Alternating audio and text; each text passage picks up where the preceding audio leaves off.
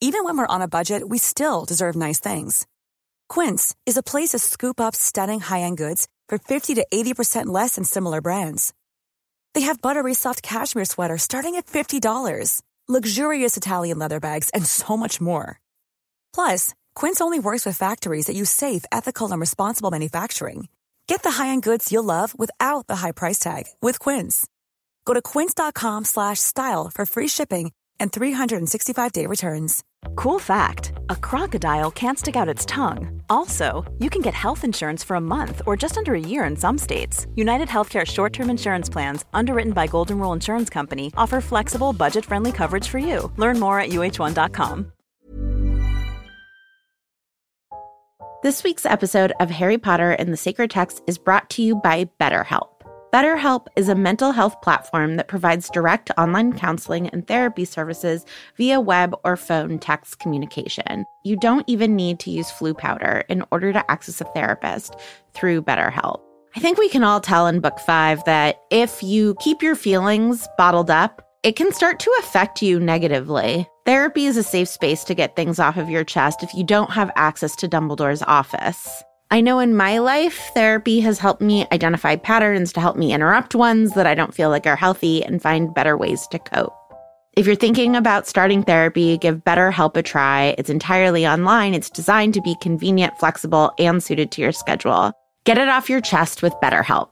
Visit BetterHelp.com/sacredtext today to get 10% off your first month.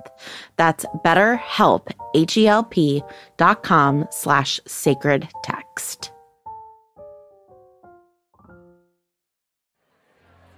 Welcome to this week's episode of Harry Potter and the Sacred Text.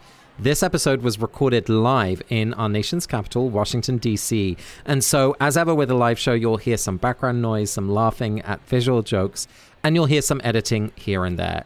We had a great time in Washington, D.C., and we are so grateful that we get to meet so many of you as we travel. However, as we all know, it creates a huge carbon footprint in order for us to be able to travel and meet so many of you. So to that end, we have partnered with One Tree Planted and are donating one tree for every hour that any Not Sorry Productions employee spends in the air in order to travel for meetings and live shows. And we can only do this because of your incredible support on Patreon. So on this Thanksgiving, we want to say how grateful we are to you. We're grateful to you for giving us a reason to get on planes, and we are grateful to you for helping us try to be carbon neutral as we do. So thank you again, happy Thanksgiving, and enjoy us live from Washington, D.C.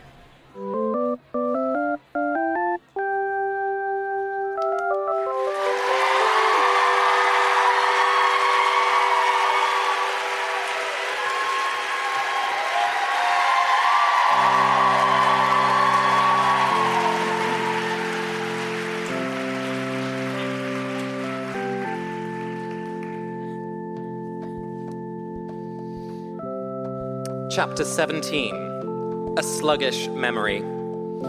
Late in the afternoon, a few days after New Year, Harry, Ron, and Ginny lined up beside the kitchen fire to return to Hogwarts. I'm Casper ter Kuile. And I'm Vanessa Zoltan. And this is Harry Potter and the Sacred Text, the live show! Hello, Washington, D.C.! Okay. I don't care what the rest of the country says. They seem great. Yes. Wow. Thank you all so much for coming. What a delight to see you all here. This is an absolute treat. And you are going to be extra treated tonight because usually you only get to hear our voices. But tonight you also get to hear the voice of Ariana Nicole Nettleman.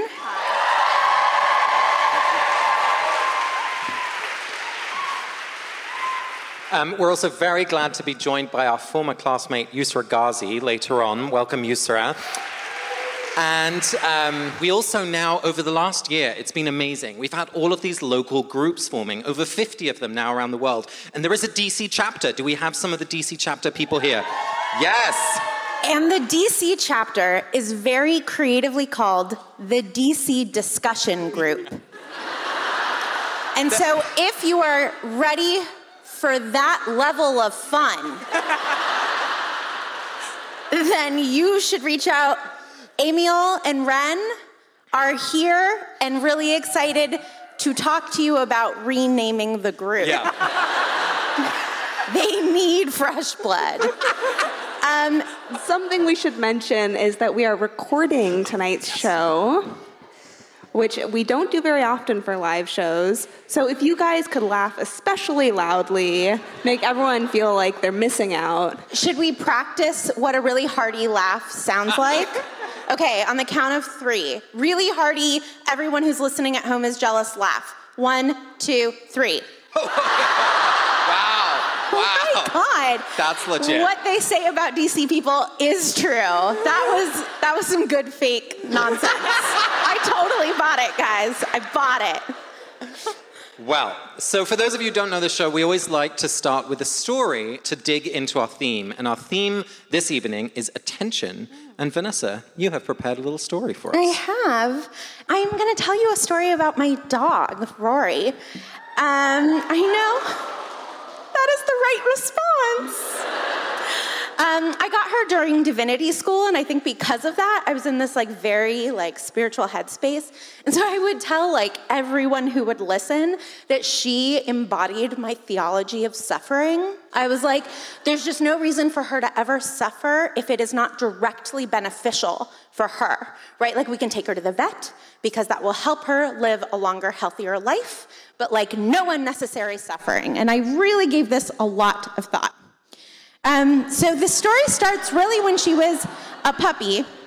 So we lived in the dorms for the first 6 years of my dog's life. And because of that, there were just dog sitters available all the time.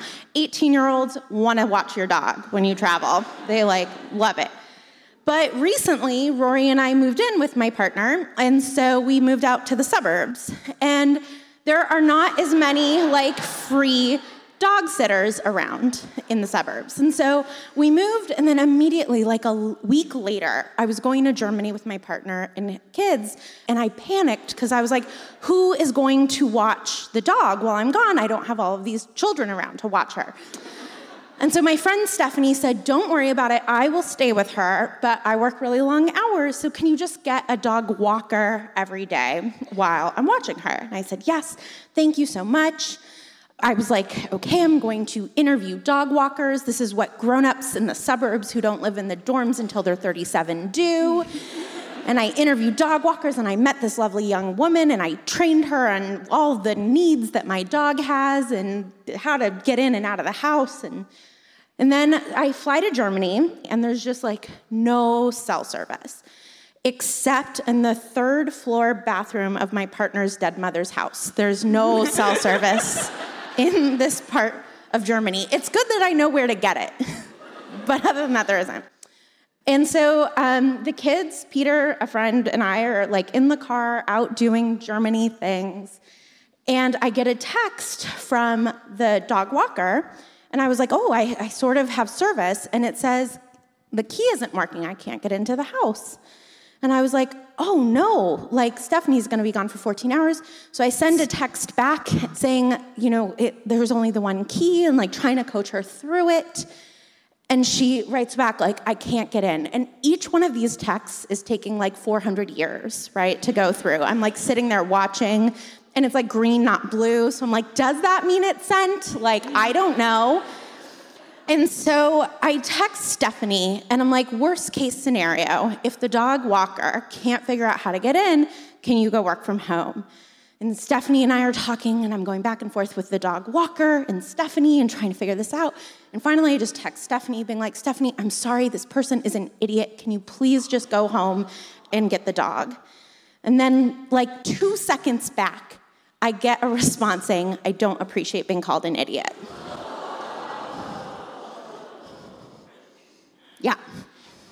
So I gasp, and everyone in the car turns to me and is like, what? And I tell them what happened, and I'm frantically apologizing, being like, that's fair, I'm sorry, you just have to understand I'm frustrated, but I'm so sorry. My 11-year-old stepdaughter turns to me and goes, are you afraid she's gonna hurt Rory now? Peter turns around and is like, she does have the key. And I'm like, thanks. Anyway, I will say that Stephanie then used the key to get in. So I'm not saying that this person is an idiot. I'm just saying that the key did work. But really what it made me think about was I have like all of this big capital A attention that I pay to my dog, right? Like she is my meditation on suffering and love and goodness. And if I don't pay attention to who I'm texting, if I don't pay attention to the little thing right in front of me, it doesn't matter if I'm paying like big attention. It doesn't matter if I am like thinking about love, if I'm not loving to people on the subway, right? And I think that we see a lot of versions of this in this chapter, right? Where Ron and Hermione, they love each other, right? They are paying big A attention to each other, but they are not caring for each other in little ways. And I think we do this all the time. And so I am excited to talk to you about that tonight, Casper. Before we do that, though, it is time for the 30-second recap. Those of you who have been listening since the very beginning know that the 30-second recap used to be a pretty competitive sport. We even had a place you could go to on our website where you could vote. There were some high stakes, like a cake. Just keep bringing that up. It will one day be made. And recently, though, we've gone towards a more collaborative, loving each other kind of model that really embodies our values. Not tonight. So in this corner, we have Casper ter Kuile, all the way from New York City, Slytherin.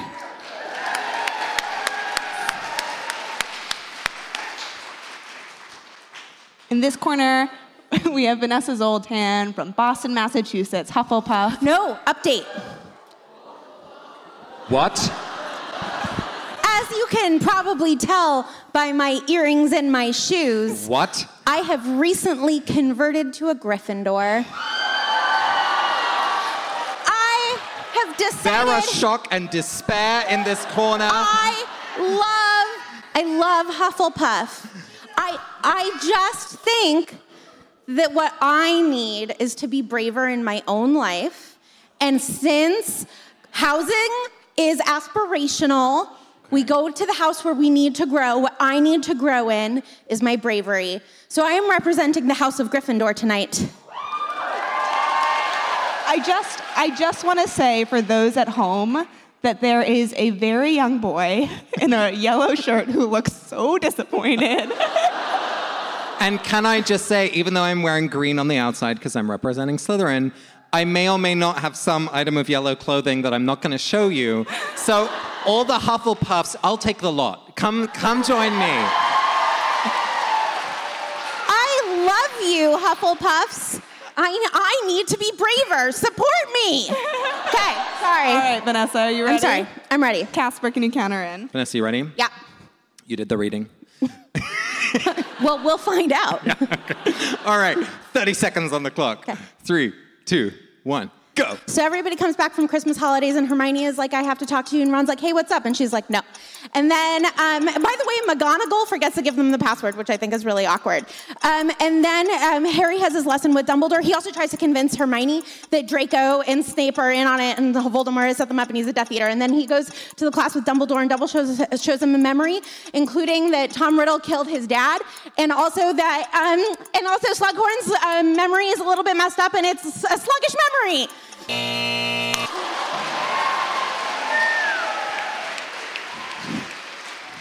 Wow. It's a long chapter. It's a long It's chapter. a good one. It's a good one. Okay, Casper, are you ready? Yes. I wish you the best of luck. Thank you. On your mark, get set, go. Okay, so the Hogwarts train has been abandoned because instead we're going to apparate into Hogwarts and magically you land in McGonagall's fireplace. And then there's a new sex ed teacher, the fat lady who has a new password, which is abstinence. That's faulty. Then we go into the Charms classroom and Flitwick is blown away by some jets of water from Seamus, which is funny at the moment, but not so much now. Then we go into two memories, Morfin's memory and Slughorn's memory, and this gooey cloud of forgetting. Yes. Fair play, ter Kuile. You know what makes it work? Is that we do it together. don't know. Okay, Casper. Yeah. Casper, where did you see attention in this week's chapter? Yes. So a lot happens in this chapter, as you may have gathered from our 30-second recaps. The place that I was thinking about attention was, we go back into memories. We see a young Tom Riddle in this chapter, and we see him meeting his uncle, Morfin, and we learn that he really wants this ring that is a kind of, an ancient Slytherin item. It's this token of great symbolic power. And I was thinking about how Riddle pays so much attention to symbols. Of course, in how he makes the Horcruxes, each of them have this important meaning, and how, especially in this chapter, so much of the kind of attention on symbols is about representing his family. And yet, it's also the chapter in which he kills 3 members of his family, his father and his grandparents, and in which he essentially forces his uncle into Azkaban. So it's even kind of like your story, right? What do we pay attention to shapes how we are with people. And there was something in that kind of a symbol of a family being paid attention to instead of the actual family members. I see that with wider society, with Morfin too, right? We just see Morfin not being paid attention to again and again, in that he's innocent. And they get an easy confession out of him. They get an easy sort of like solve out of him, and nobody cares that he's not actually guilty. Nobody cares, like, why would he be confessing to this so quickly? Why out of nowhere did he commit this crime? He's lived across the valley from this family for at least 16 years. Right? Like, nobody is looking deeper. Nobody is paying close attention. They're just like, oh, I can solve this case and I can put it away. And he's a bad man, but he is also very much, it appeared to me in this chapter, what a victim he is. There's something interesting about how both the first time when we meet him, right, who was the man from the ministry who comes to... Bob Ogden. Ogden! Oh, how could I forget old Bob? Right, like Bob doesn't even see him because he's kind of sitting in the tree and just jumps out. And here, when Riddle walks in, he's kind of blended into the grime and the grossness of the furniture. I mean, he clearly has not been taking care of himself. He's not been paying attention to cleanliness standards. But there's something, like, it's easy to not pay attention to him because he kind of fades into the background in some way, even physically. Yeah, and we tend to be grateful to those people in society, right, who we don't want to pay attention to and who are, like, gracious enough to make themselves invisible to us, right? Like, that is something in society that we're like, oh, good, right? Like, you can just blend into the filth in the background and we can ignore you, when those are often, obviously, the people who need the most love and attention. And again, I mean, we've talked about this before, but it's just like really upsetting that like Bob Ogden didn't send in some sort of social services when he saw what he saw absolute squalor and he saw abuse. And I think that because there wasn't that sort of institutional attention available, he ends up in prison, which I think is absolutely the way that often works. You brought it to my attention, and I hadn't seen the way in which Merope had been described literally as trying to blend into the wall in that chapter. That's and right. the way that Morfin is described in those same terms in this chapter. Oh, I love that. Yes. I'm sorry to cut you off, though. Is there anything else you want to say about like kind of that idea of making people into symbols? I mean, Dumbledore is doing it to Harry, right? I mean, I don't know if he's making Harry into a symbol, but he is completely objectified Harry, and right, he's like, I can't do this task, I tried, you try. And he is not willing to talk to Harry about any of the things that Harry wants to talk about. Like, there's very little chit chat. There is like, you are here, I'm going to give you an assignment that I failed at, goodbye. Yeah, literally, like, good luck, good night. Yep. I know that Dumbledore cares about Harry, but I think that there is a lack of attention to Harry in this, just like assigning him and sending him off. I do wonder if there's something about, Dumbledore's in pain, right? Like, there's a lot of, his hand looks worse than ever. I mean, he's running a global kind of fight against Voldemort, right? There's a lot going on. Because there's a lot of tension in this scene between Dumbledore and Harry. There isn't the niceties, right? Because Harry tries to sell the story about Draco again. There's something that's straining the whole relationship. And I mean, to me, I was like, this man is in pain, which makes it just hard to pay attention to things beyond the necessary. And that's what struck me about the whole conversation as well. I think that's a really lovely point and a really important one, right? Like, we know that when you're stressed about money or hungry or tired or in pain, how that is the only thing that you can pay attention to, that attention to anything outside of yourself is a luxury and a privilege. And yeah, I do buy that. I mean, even I was on the phone with my mom and we were talking about my dad's health stuff, and she was with my nephew, who is so cute. But in the middle, she was like, do you want to hear him say, like, whatever? I was like, no, I don't. We're talking about things that matter. And then, like, 30 seconds later, I was like, yes, I do. Yes, I do. Wait, let me hear him bark like the neighbor's dog. Yes, I do want to hear that. Right, but when we're, like, thinking about bigger things, stressful things, it's like, I don't have time for charming little dog barks. I do. I always have time. He can do different impressions of different dogs. He's a genius. 17 months old. Brilliant. Nobel Prize. Nobel Prize. I think so. Not to pull us away from attention, but I think we come back to this question again of like, what do you, understanding that Dumbledore has other things going on, how do you wish he had been in this interaction? What do you see as the right path for him in negotiating this with Harry? Why don't you trust Snape, Harry?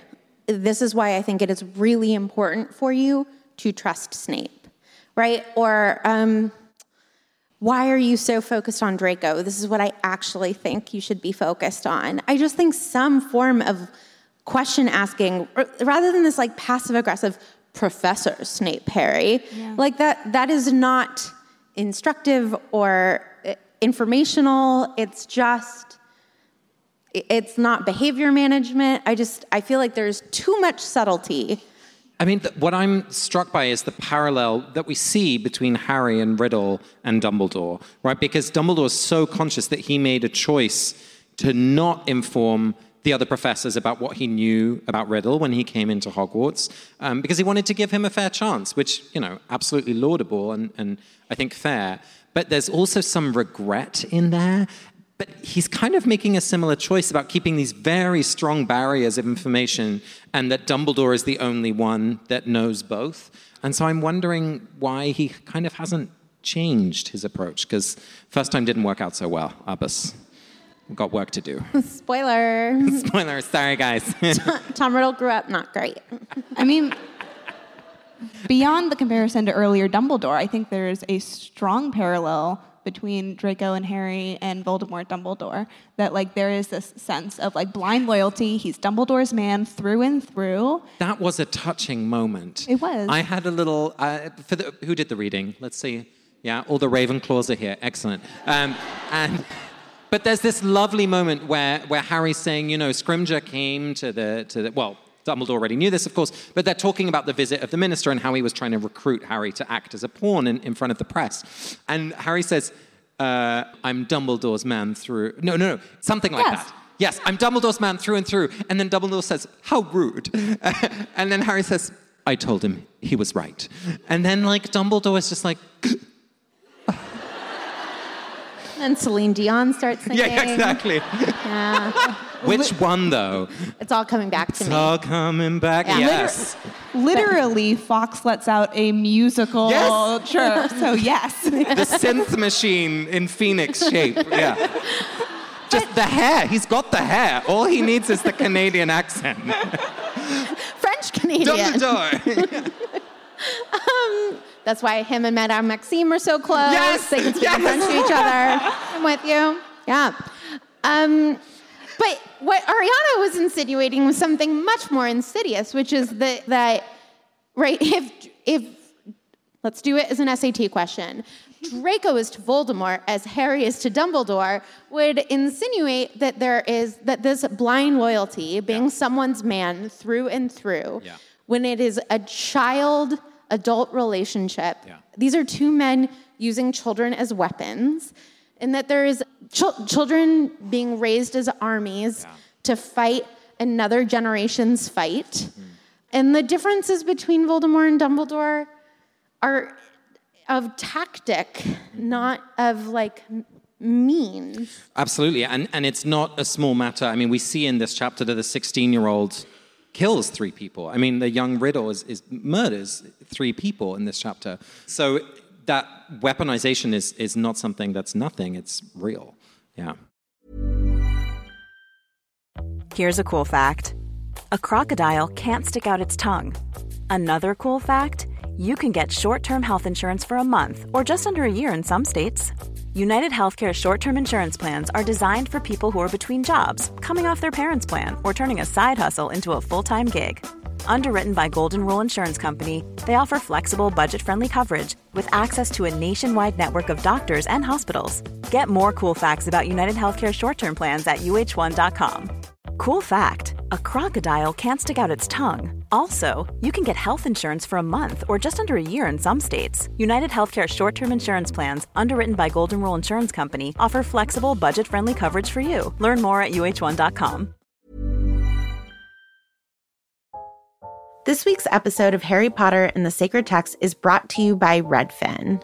Let's say for some reason you can't get back to Grimmauld Place, so you need to find a new home. If you're like me, you would go to Redfin. Redfin updates their listings every 2 minutes and sends you personalized recommendations, so finding the home that's perfect for you has never been easier. If you see something you like, just book a tour straight from the app. And when you're ready to buy, an experienced local Redfin agent can guide you through the whole process. And if you're looking to sell, Redfin agents know how to get you the best price possible for your home. That's because they sell twice as many homes as other agents. With a listing fee as low as 1%, Redfin's fees are half of what others often charge, which means you'll have more money to put toward your next home. They even have a function where Trelawney will tell you whether or not she can see you in this house. Redfin. It's how Molly found the burrow. Download the Redfin app to get started.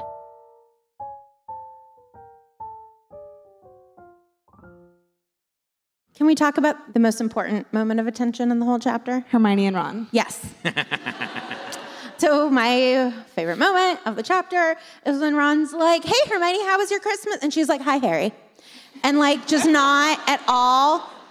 And it just struck me, because we were reading the chapter through this theme, that ignoring someone is absolutely a form of attention, right? Like, first of all, it takes a lot of focus to just pretend someone isn't there when they are there.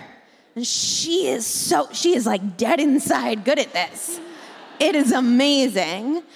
Yeah, I was just impressed by how good she was at that. Well, and it's like, when you have a difficult relationship, it takes up so much of your attention, even though you don't want it to. Yes. Yeah. I guess I also love this chapter because you get some quality Hermione-Harry time, which I feel like we don't get enough of. They're such good friends. They finish each other's sentences. They are just like so excited to see each other. Oh, I have this thing for you. Oh, I have the password. Oh, let's do this together, right? Like, I just love the two of them together as buddies. Are you saying that they don't have to slow down for Ron to keep up? Yeah. No, I would never say that. No, it's just nice to see different dynamics. Yes. Like, my favorite Friends dynamic is Phoebe and Chandler. I don't feel like we get enough of that on the show. Right? And that, my favorite... Could there be any less time for them? I haven't actually watched Friends in forever. Yeah, I just feel like it's fun to see the two of them together and to see there's a new dynamic around Hermione and Harry. Yes, and in part because Harry is still trying to convince Hermione with this new information that, Draco is totally working for Voldemort. That's why he's a Death Eater, because Fenrir Greyback, blah, blah, blah, blah, all of that stuff. And Hermione is still not buying it, why won't she pay attention to his pretty logical argument at this point? So Ariana and I were brainstorming. We were fighting about this earlier today. And I think the conclusion that we came to is that they are paying attention to this Draco situation. And I think, first of all, Hermione is noticing that Harry is paying a toxic kind of attention to the Draco situation, which is sending off antenna signals to her. And I think that her spidey sense is, I have seen Harry make rash decisions based on incomplete information before, and it led to Sirius's death. And I think that even when we are just paying attention to something right in front of us, our past traumas, and we carry these things with us even if we're not aware that we are. And I think we see that difference in Harry too. He is trying to get more buy-in than he used to try to get. Yes. And I think he's trying to prevent the same mistake that he made. So I think that they are both paying attention to this in a different way than they would have without the ministry. Wow. Oh, I love that they're both trying to like overcompensate for the other way because of that experience. Right, they're trying to pay attention in a new way. But I think the reason that Hermione's not taking him more seriously is because he's so obsessive. Mm-hmm. And that is a scary thing, right? You're like, no, this is like, stop it. You are making really bad decisions, following him into corridors and into train cars and like, stop it. Yeah, it's kind of like back to the symbol thing of Hermione sees Harry just following Draco as a symbol rather than who he is, or what he's doing, maybe even more accurately. Well, he has equated Draco and Voldemort.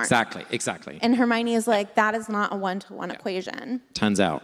I mean, I think it's right. so interesting that so far we've been talking about attention as a positive thing. Attention as a thing that you pay to your dog theologically. It's a thing that we need to do more. It's like when are we ignoring people? And I do think what you're pointing to is that there is a kind of super attention that tips us over from theologically beautiful to obsessive and toxic.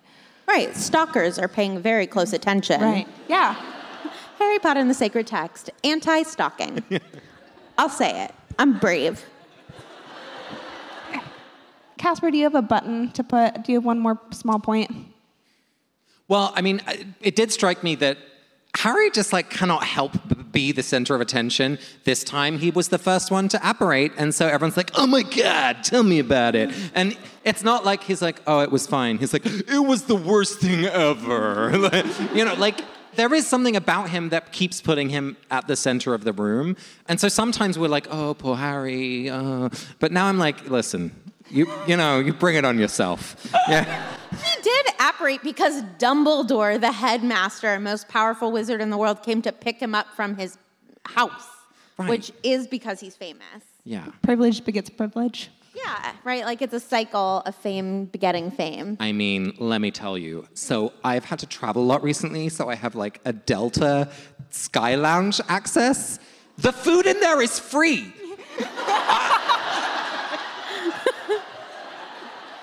Privilege begetting privilege. It's like Harry. You are like Harry.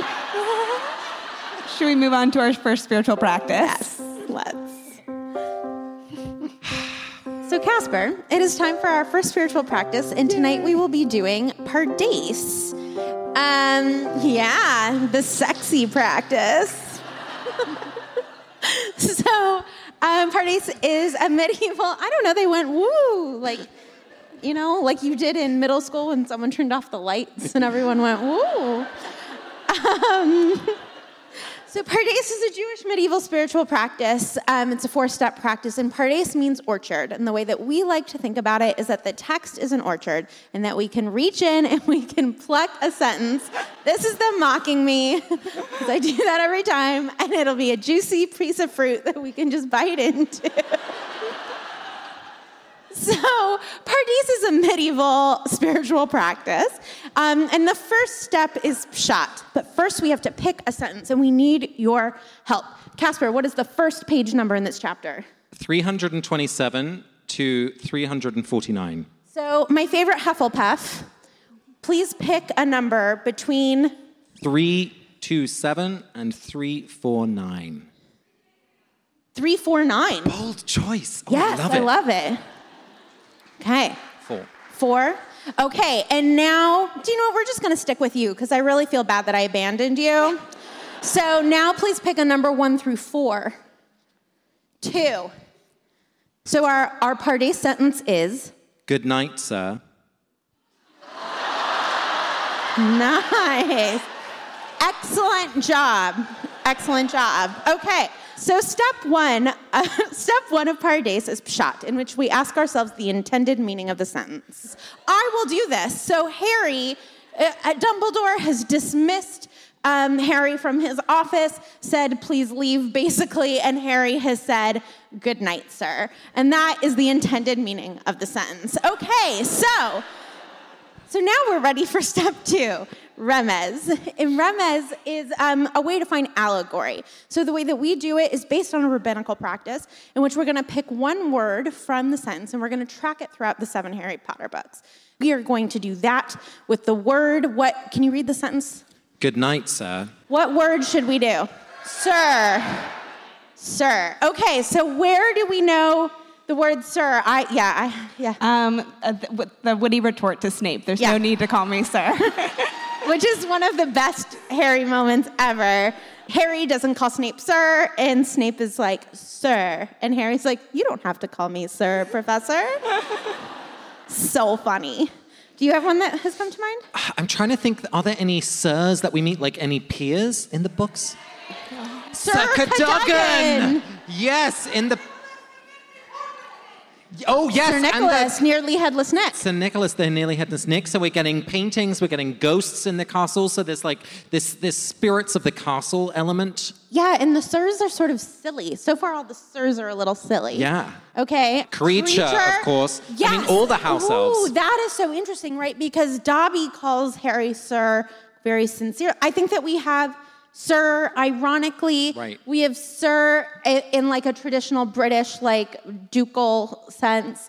We have sir. But those are also ridiculous, right? Mm-hmm. Like, it's not just authority, certainly not with the painting and with the ghost. I mean, Nearly Headless Nick is kind of like a joke. And Sir Cadogan keeps going like, you fools, you knaves. So there's something ridiculous to them which actually undermines the status that they do have by their position. Yeah, but there's some sincerity sometimes with Sir, right? Like with Dobby with Dobby, and I'm sure that Harry calls Dumbledore Sir sometimes, right? Well, right now. What? Yeah. Oh, but good night, sir. So step 3 of Pardes. Well, before we do step 3, let's connect. So what does it mean in this context, right? What are the echoes that we hear when he says goodnight, sir? And I think in some ways it's a beautiful illustration of the complexity of Harry's feelings. On the one hand, he feels, drawn in and he respects Dumbledore and he's getting access to all of these, memories and he's clearly important to Dumbledore. But on the other hand, he's really resentful of the ways in which he's not equal. And so I think there is a really interesting, even the fact that he says good night, sir, rather than just good night. I don't know, there's something reinforcing that separateness in just that little word for me, which is both manipulative and comical and respectful, but it's clear that there's difference between the two of them. I think that's exactly right. I think that Harry, with this sir, manages to basically say, I am not leaving willingly, like, good night, sir, because you've excused me, while still being polite, right? That sir packs quite a punch. The line before it literally says Harry got to his feet quickly, right? There is an urgency to it, Yeah. Okay, so step 3 of Pardes is Drosh. And in Drosh, the way that we do it, it means meaning. And the way that we talk about it is that if this was our piece of liturgy, if Good Night, Sir was the liturgy that we had to preach on this week, what lesson would we want to teach? And so the sentence, once again, Casper, right, is Good Night, Sir. Good night, sir. Yes. Yeah. Maybe one more time. Good night, sir. So I will say, I think I would preach a sermon on who you choose to be, like, emotionally intimate with. I think I'm just getting this because one of my favorite movies is When Harry Met Sally. And in this great speech at the end, he says, you are the first person I want to talk to in the morning and the last person I want to say goodnight to at night. And this is, Harry and Dumbledore are probably the last people they're going to talk to at night. And I think who you talk to last at night sort of matters, right, symbolically. And so I think that maybe this is making me think that Dumbledore and Harry are probably quite close and closer than I give them credit for. But also just the daily rituals of loving each other, of saying good morning and good night to each other, I think are important and are sacred rituals. 100%. And that's in this chapter, right? That moment that we talked about before of like, I'm Dumbledore's man through and through. That really, who else does Dumbledore have that kind of relationship with? I don't know. So there's a lot of tenderness in there, which I totally agree. A friend of mine just officiated a funeral for a former bishop in Chicago. And he was saying, so many people had come and he said it felt like I wasn't just burying a man, I was burying an era. And there's something in this moment of good night, sir. Of course, this is book 6. This is the book, close your ears if you don't know, but Dumbledore dies. And so there's something, I don't know, at least it's evocative of what we know is coming, but in reestablishing that boundary of status, but also of age, Harry is already saying, like, I know there will be an end, and that it'll be you that's leaving in some way. So, I don't know, there's just, I guess, something about knowing that we will bury the people we love, and especially if they're older than us, that they represent not just their own life, but a time that we never got to see. So that's something in there for me. It's beautiful. So the last step of Pardes is Sod. And Sod is the most mystical practice that we engage in. And the idea is that the text holds secrets for us. And by doing this work together of Pardes, we've made it a little bit easier for these secrets to reveal themselves to us. So Casper will read the sentence for us one more time. Ariana will play some beautiful music, and we will sit in silence together for just, 30 seconds or so and see if a Sod emerges. Good night, sir.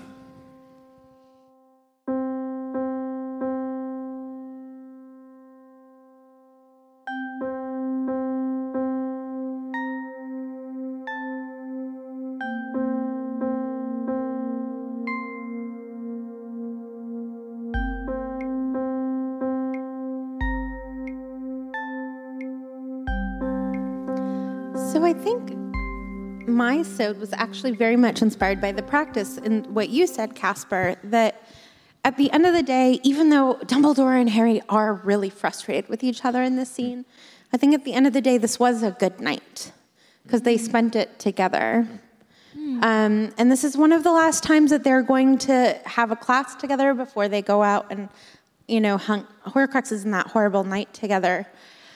And I just think, especially looking back for Harry, this must be a really fond memory of a night that he just got to spend time with Dumbledore, a man who cared for him and one of the greatest wizards to ever live. And he just got to be with him.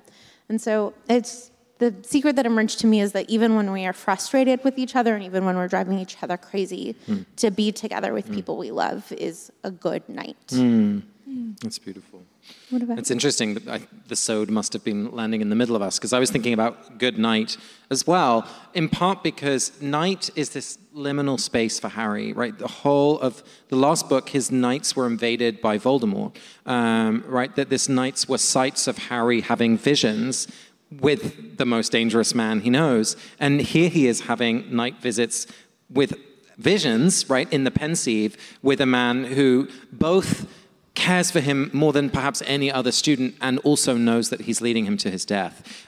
So that both of them, I don't know, there's something so difficult about they're both leading him to his death. And in the night is when they have those moments of connection. So there's something in that for me. Yeah, those are both so beautiful. Thank you. Thank you. Thank you. Friends, we're so excited to welcome a dear friend, Yusra Ghazi. Welcome, Yusra. Come on up. Yes. Yusra has worked on religious literacy training and foreign policy in the State Department. She's helped build relationships between government agencies and religious minorities here in the US. And she's about to move to my hometown of London, which we're very excited about.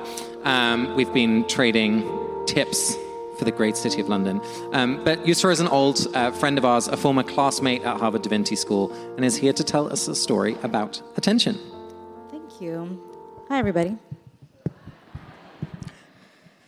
I almost severely damaged a police vehicle and threatened the life of the police officer who was driving it. Not great. I was an undergrad, happened to get out of class, living my best life, driving my car home. I had my windows up and the music on loud. It was The Clash. And I was really, really enjoying this drive. So I am a nerd and I follow all the rules. So I wasn't necessarily over the speed limit, but pushing it to its limit as I drove home. And caught myself heading towards an intersection. The light was green. A bunch of idiots were on the right side of the street. I don't know why. It was a slower lane. So I basically hit the pedal to the metal and tried to get through as quickly as I could on my route home. And as I was doing this, and as I entered into the intersection, it was as if time froze. I caught myself inches away from a cop car that was zooming through from my right to my left, also in the very middle of this intersection. And I still remember the look of horror on the face of this police officer as she turned to see me careening towards her with The Clash on blast. She probably didn't know it was The Clash on blast. But she looked at me because I almost killed her. And that moment must have only lasted a few seconds, but I will never forget it. Because silly me, I hadn't picked up on all of these subtle hints. To some others, it may have been more obvious, but cars had pulled over to the side of the road because they heard sirens. There was a little white light above the green traffic signal indicating that there was an emergency situation. And somehow I just missed all of it and almost hurt someone severely. I think about this moment often in my life now because of the work that I do at an organization called America Indivisible.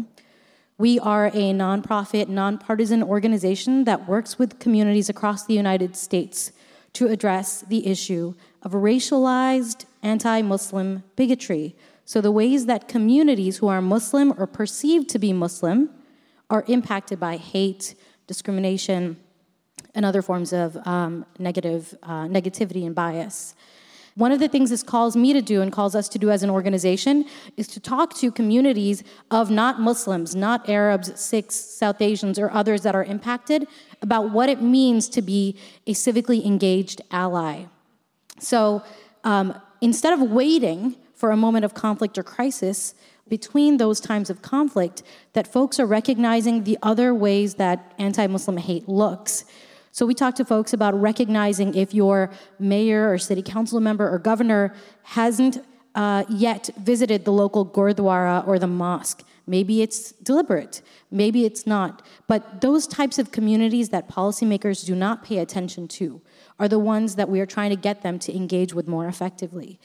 So don't be like college Yusra and drive at the status quo, following the speed limit, not recognizing those subtle hints in the communities around you, in your own neighborhood, and recognize what seats at tables are not available to communities that are not represented. What associations exist where folks who come from underrepresented backgrounds don't have a seat at that table or do not have representation? And I encourage you all to be more attentive than I was a few years ago. Thanks, everyone.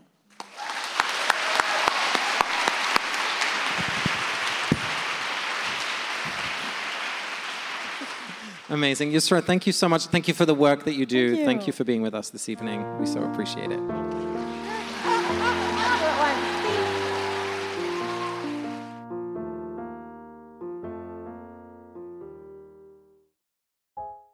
This week's episode of Harry Potter and the Sacred Text is brought to you by Redfin. Let's say for some reason you can't get back to Grimmauld Place, so you need to find a new home. If you're like me, you would go to Redfin. Redfin updates their listings every 2 minutes and sends you personalized recommendations, so finding the home that's perfect for you has never been easier. If you see something you like, just book a tour straight from the app. And when you're ready to buy, an experienced local Redfin agent can guide you through the whole process. And if you're looking to sell, Redfin agents know how to get you the best price possible for your home. That's because they sell twice as many homes as other agents. With a listing fee as low as 1%, Redfin's fees are half of what others often charge, which means you'll have more money to put toward your next home. They even have a function where Trelawney will tell you whether or not she can see you in this house. Redfin. It's how Molly found the burrow. Download the Redfin app to get started.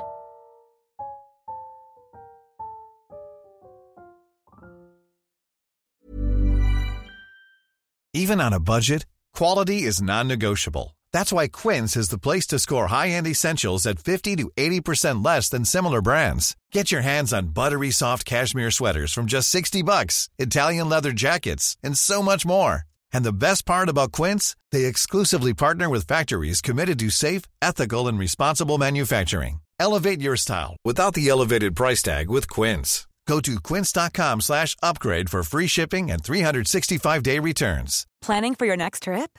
Elevate your travel style with Quince. Quince has all the jet-setting essentials you'll want for your next getaway, like European linen, premium luggage options, buttery soft Italian leather bags, and so much more. And is all priced at 50 to 80% less than similar brands. Plus, Quince only works with factories that use safe and ethical manufacturing practices. Pack your bags with high-quality essentials you'll be wearing for vacations to come with Quince. Go to quince.com/pack for free shipping and 365-day returns. All right. Friends, it is time for our second spiritual practice of this evening, and we're going to do Florilegia.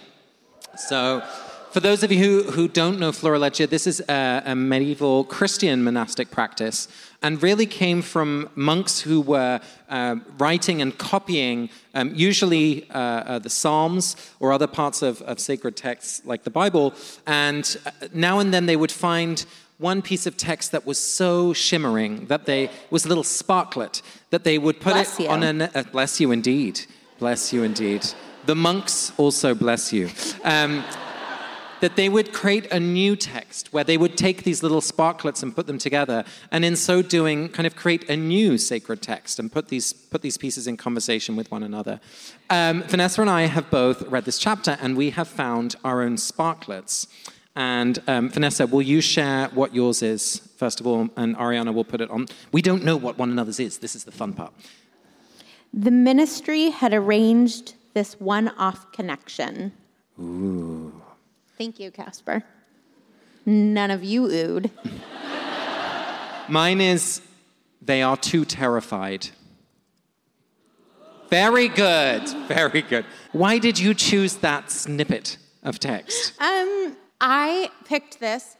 It's funny how much it dovetails off of Yusra's story, that the ministry, rather than arranging more and more connections, we've talked about these pamphlets, they're really trying to separate people and get people to be afraid of each other. And rather than structurally thinking about ways to make people more connected, they've arranged a one-off connection, which it really struck me that one-time connections aren't really connections, right? If we're not building community, if we're not going to support each other, if we're not going to be building sustaining relationships with each other, I'm just not really interested in one-off connections. And it feels like the ministry is trading in that type of solution right now. And remind me, where in the text is it? It's in the very first paragraph. Okay. So it is talking about the Flu Network, how they are getting from the Weasleys to into Hogwarts. McGonagall's office. Okay, yep. awesome. What about you, Casper? Why did you pick, where's yours from, and why did you pick it? Yeah, so this is from Dumbledore explaining to Harry, I'm going to show you two memories this evening. The last one is the most important. But essentially, for who knows how long, Dumbledore has been going out to try and collect data, evidence. And he said most people who knew Tom Riddle as a young man, as a child, are too terrified to talk. They're too terrified to share what they know.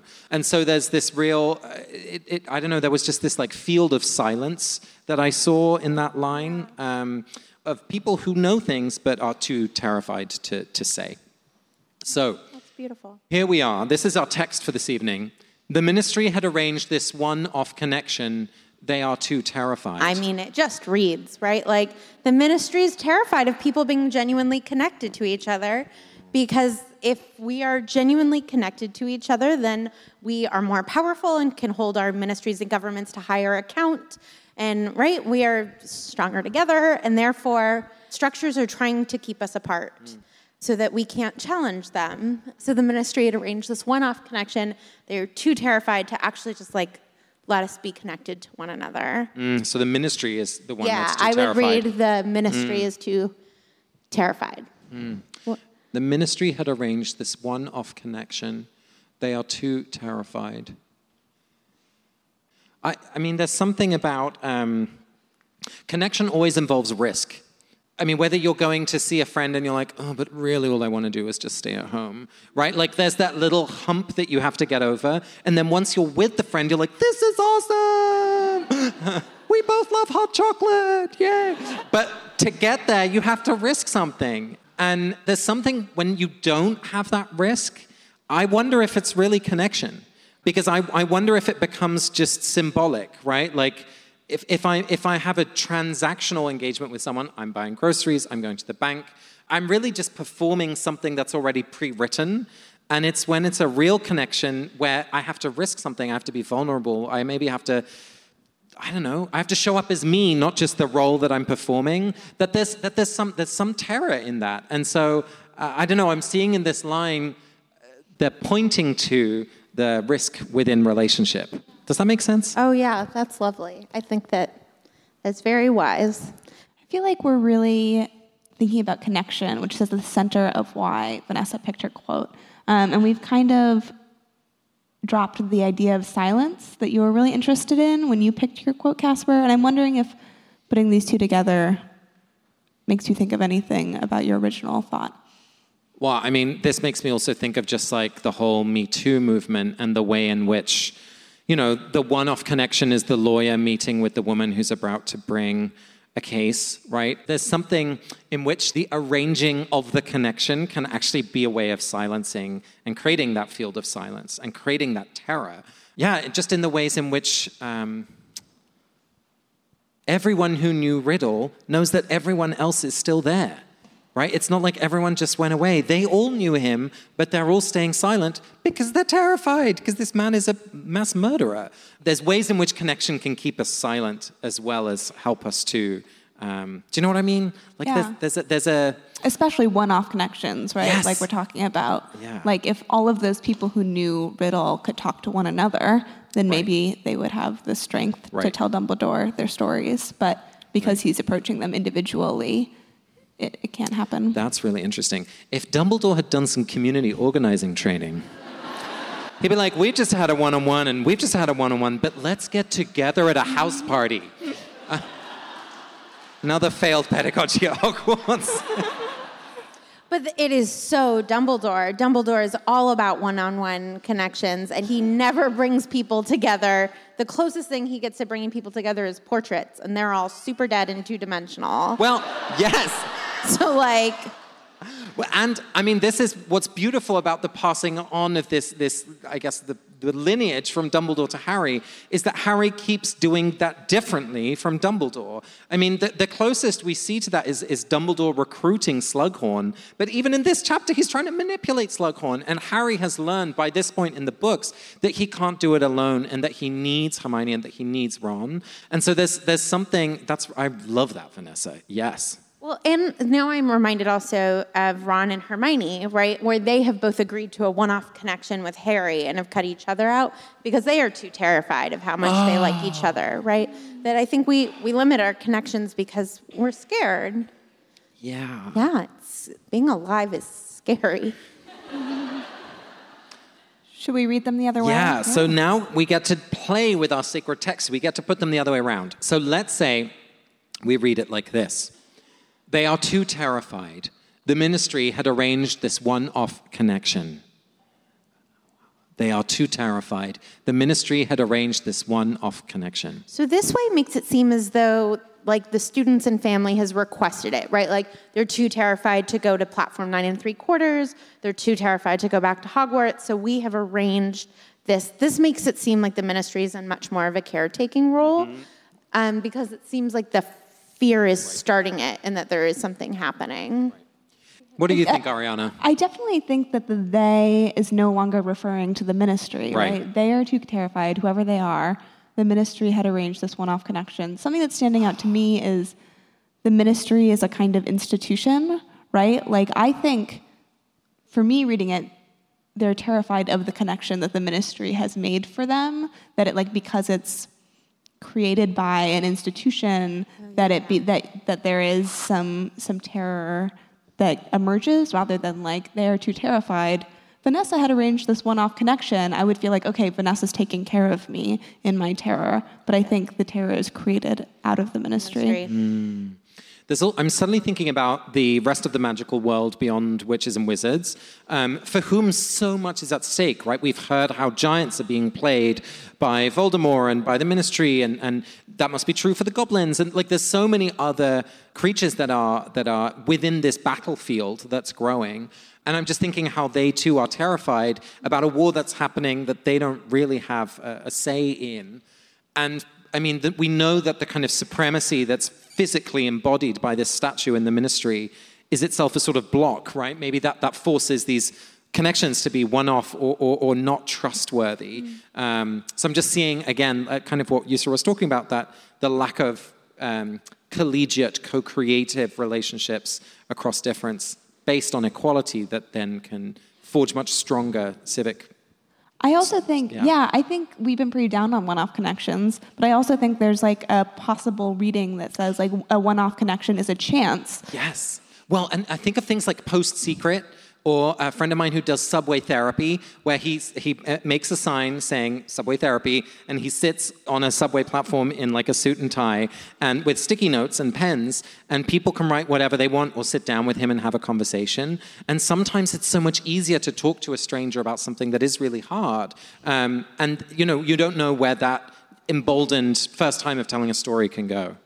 Yeah, and I mean, right, I have been really down on one-off connections, and sometimes a one-off connection can be like the difference between despair and hope, right? If you're in a dark place and you sort of meet a friendly stranger, you can be reminded that the world is a beautiful place. I do believe in the possibility of one-off connections. I just worry that we can rely on them too much. Yeah. Thank you. Thank you, everyone. Thank you, everybody. So we're coming to the end of our show, and as we always do with every episode of the podcast, we end by offering a blessing to someone. Ariana, do you have a blessing for someone in this chapter? I'm going to bless Lavender Brown. Bold choice. Thank you. Lavender comes on a little strong in this chapter. I feel like this is the chapter where Ron starts to become embarrassed of her. He's like kind of running away from her, and it's, just going to get more and more of that. And I just felt so bad for her. I feel bad for anyone who's in a relationship with someone who's embarrassed of them. And I think it's fairly normal in early relationships. I know that in my high school relationship, I dated someone because I just liked being liked, that there was like something about trying it out for the first time. And like, I think that's okay. But the thing about Lavender is that she's going to die at the end of book 7. And this is going to be her only relationship. And it's going to be with someone who never loved her for her and who's embarrassed of her.